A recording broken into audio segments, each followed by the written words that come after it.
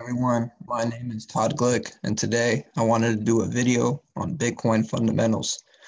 A lot of people misunderstand Bitcoin, and constantly, day in, day out, I'm having new questions and very smart, intelligent questions about what Bitcoin is, what makes it valuable, how does it run, and what really makes it able to conduct all this value, all this hype around one technology that's been created that still so many people have no idea about. Today, I want to explain a little bit about what makes it valuable. So let's start off just on today's Bitcoin price. To give some just historical relevance, we're looking at over a year chart here. At the beginning of 2020, we were around $7,000. We dipped down to around 4,500. We went to a high of 42,000, and now currently we're at 37,600. Okay, all great. Obviously, there's an incredible opportunity for return. So people have gotten a lot of interest into Bitcoin. What is Bitcoin? Why is it accumulating all this value over the last year, over the last 12 years since it was created in 2008? So let's talk about it. The first step that we need to talk about is the Bitcoin stock to flow chart. What is the stock to flow model? It basically is the idea of price movement of Bitcoin after the halving cycle. And this is where we start our journey into Bitcoin. What is halving? Well, halving happens every 4 years in Bitcoin. Just like a democracy, you have every 4 years an election to change the guard. Well, every 4 years in Bitcoin, you have a halving.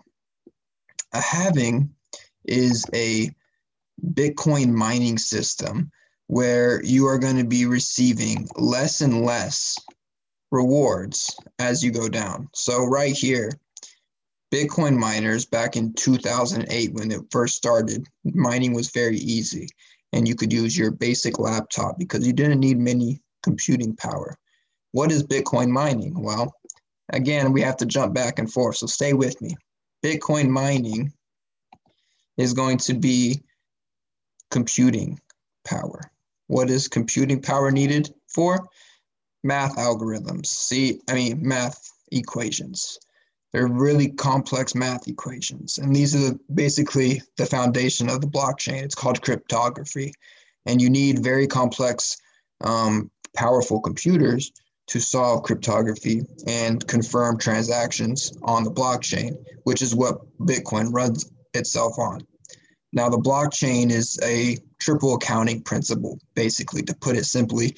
In a traditional accounting system, you have a third party that works as an intermediary and confirms that the both parties are being truthful, and they're basically a beneficiary for the deal itself for both parties. In the blockchain, you're having the intermediary be all nodes in the system. And this is, again, now we have to switch our focus onto nodes. What are nodes? A node is a server in the blockchain system, the overall system.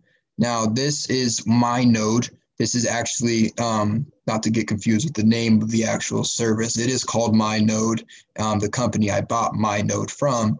The node itself, it's a full node, and once you get it set up, you can have access to the actual Bitcoin blockchain.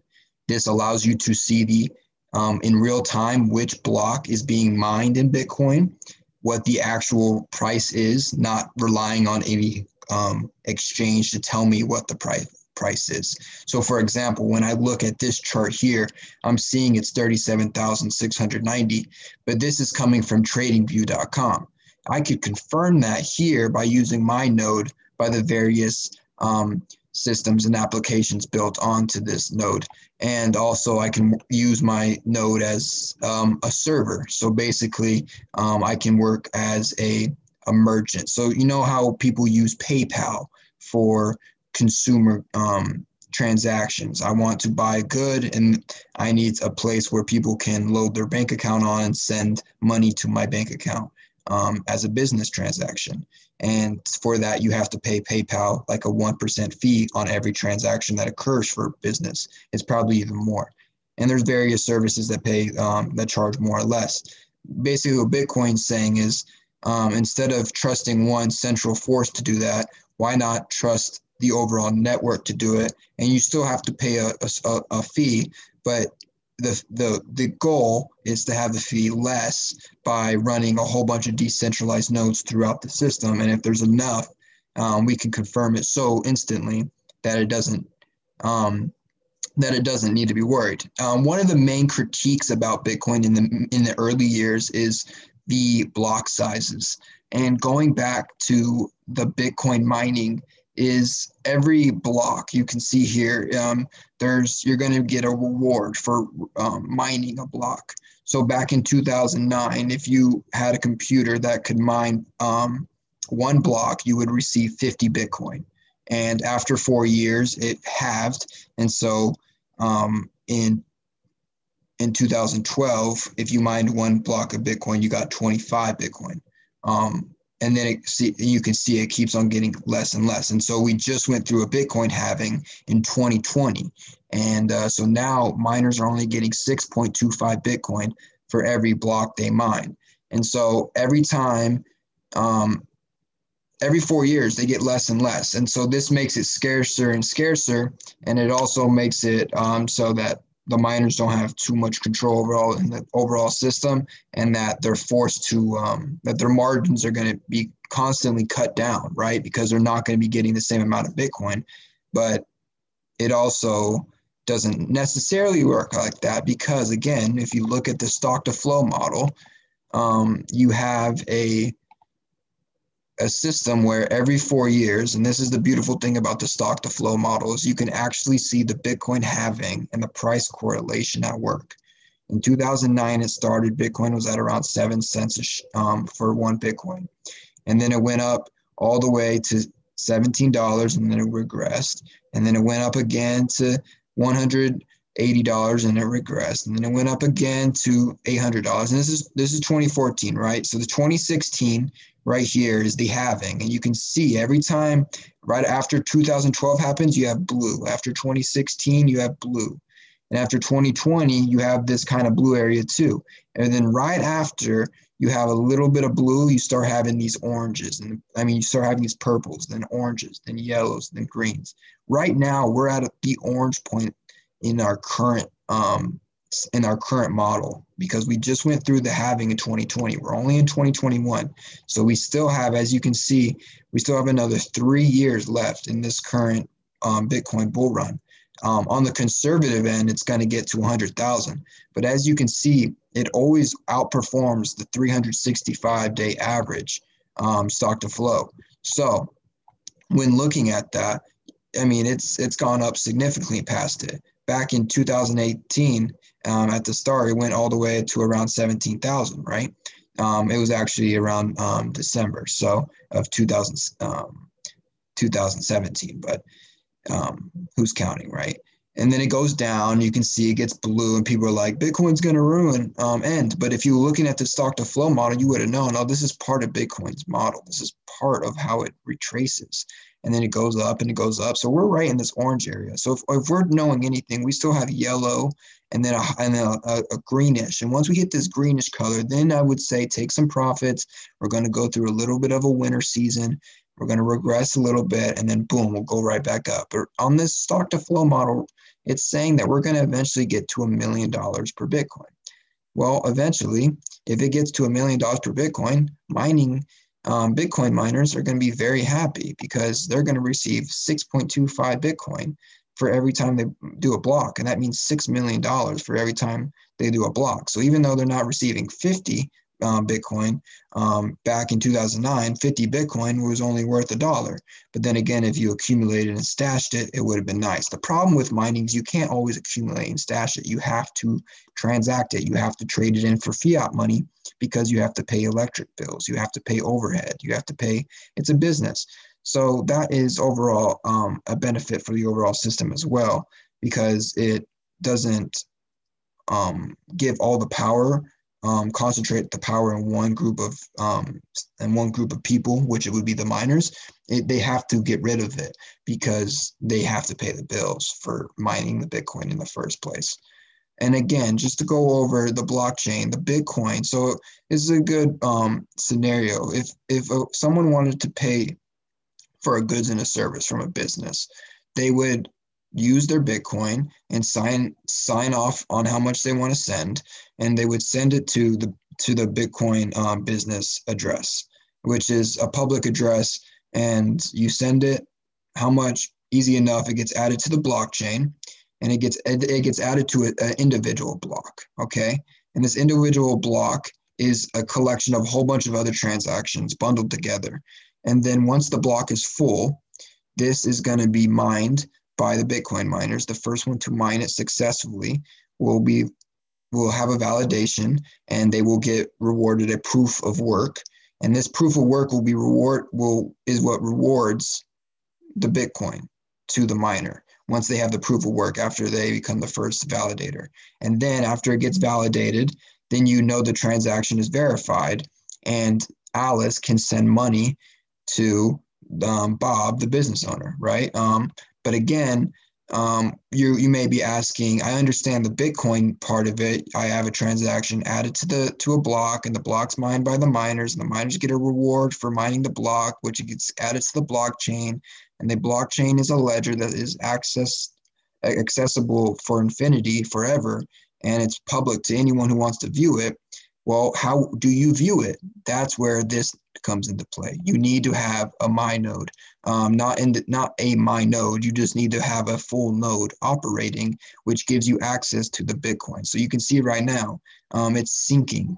One block is remaining to get up to date with the current Bitcoin blockchain system. The problem you'll see right here, Lightning, which is a very interesting application built on top of Bitcoin. And this is still in the works, and they're still developing it. But the main critique Bitcoin has is in each one of these individual blocks that I've been talking about, there's a certain amount of gigabyte size. So basically, you can only put a certain amount of, it's not even gigabytes, it's megabytes. It's like 250 megabytes, if I'm not mistaken.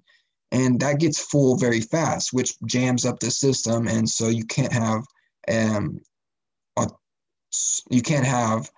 hundreds of thousands of payments in a second like you do on the Visa or MasterCard network. So this was a limitation in scaling, a lot of people thought, for Bitcoin. And something that they built, which runs on top of the Bitcoin network, is the Lightning Network. The Lightning Network itself is basically a group of people getting together, right? And to put it simple, imagine if you had a group of friends, 5 friends, and you have to pay, you all have to pay someone, right? You all went to dinner together, and instead of splitting the check up individually, you put all your money together and you paid all at once. It makes the server's job easier because she doesn't have to transact every single one of those receipts and every single one of those card payments. But it doesn't necessarily make it easy for your friends, because you guys still have to take care of making sure you split it. And the person who actually takes the responsibility of taking the ultimate charge has to make sure that everyone else is good for what they say that they're good for. The Lightning Network is kind of like that, but it validates and makes sure that the person that's making the charge is validated. So it's almost like a smart contract where a group of people, they send their Bitcoin, and they can automatically and instantly, for a very, very low fee, transact Bitcoin. And for very low amounts, I mean pennies on the dollar, or any amount you want, and almost instantly. I mean, in 1 second or less. And you can do a lot of these transactions very quickly. And the way you can do that is, you have a Lightning smart contract that records ins and outs. And basically, again, it runs on a cryptography based system that validates that you can't double spend, which is basically saying that you gave someone money and then you take it back, and then they think that you gave it, or make sure that you're actually have Bitcoin and you're not just using fake Bitcoin. There's all ways to validate this, because Bitcoin inherently is run on a very strict proof of work system. And this all validates the overall system as a whole. This Lightning ability gives the Bitcoin a scalability that it didn't have before. it can now do very, very small payments, and it's still going to be run on the Bitcoin network. Everything happens on the Lightning will eventually get stored onto the Bitcoin network. The only difference is it's going to wait its turn. There's a lot of transactions that don't necessarily need to be recorded on the Bitcoin network because they're kind of irrelevant. 1 penny transactions or $2 transactions, they're way too small and there's way too many of them, and that's not important. We want to use the big transactions on the Bitcoin network and use a little transaction on the Lightning network. And since the Lightning network runs on the Bitcoin network, everything's dandy, everything's perfect.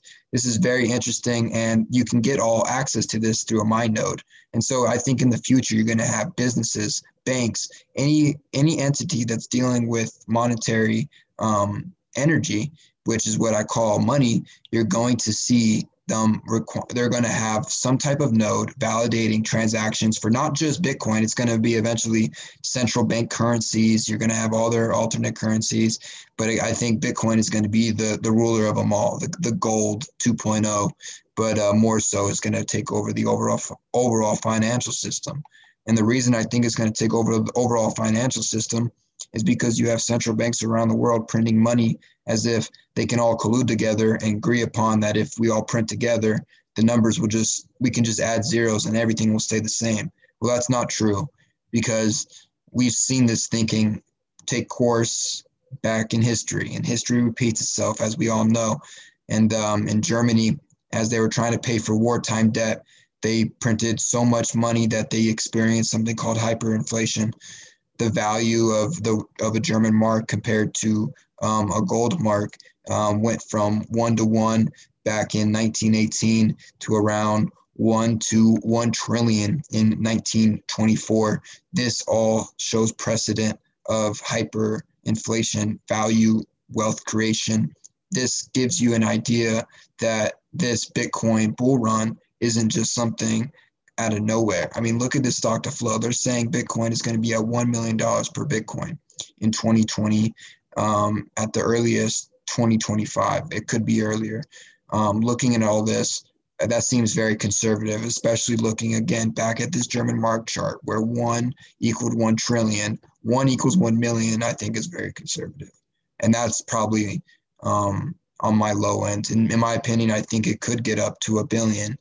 Maybe not 1 trillion, depending on how actually far it takes over the overall financial system.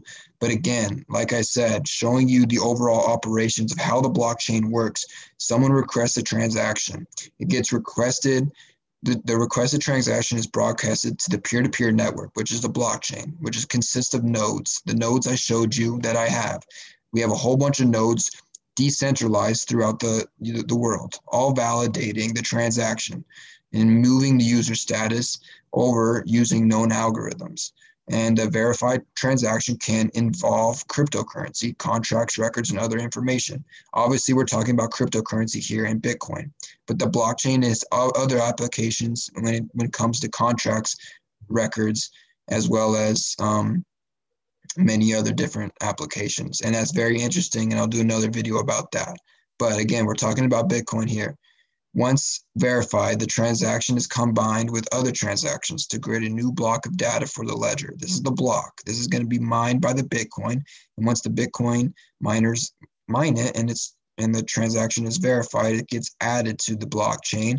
And this is an accessible blockchain that is made public for anyone who has operating a full node, which again reinforces the overall system. And this allows the transaction to be completed. And this is a beautiful synchronous complex system that is just self-reinforcing and can absolutely be incredible for society. So again, I hope I went over everything.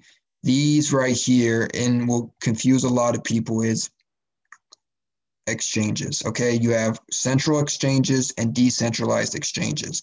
These are just different places to own Bitcoin. Okay, so these are going to be your centralized exchanges. But again, centralized means what you're buying is going to be stored at one individual place.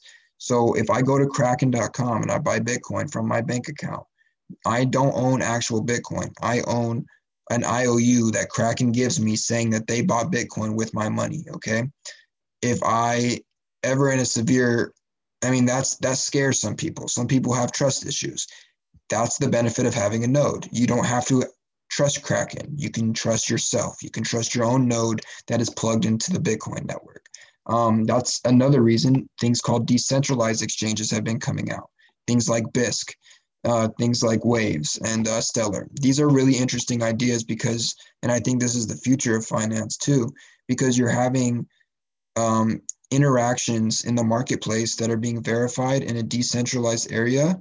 And that basically means there can be no corruption from a centralized entity, which I absolutely know is going on in the current financial system. Um, Gold and silver, I think, are one of the big commodities being corrupted based off a centralized exchange approach in the current traditional financial system. So decentralized exchanges in the future, I think, could better the financial markets from a capitalist point of view and a free market point of view. So I'm very interested in what that can be, but those are the differences that you should know right now. If you're a beginner, don't worry about these centralized exchanges. All you need to know is one of these centralized exchanges. Coinbase isn't on here, but it's another good company.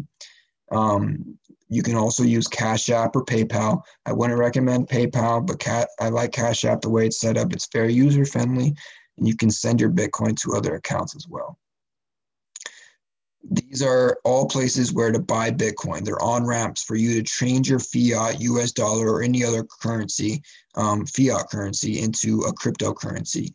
I recommend always and only buying Bitcoin, but there are possibilities that you can buy other cryptocurrencies as well.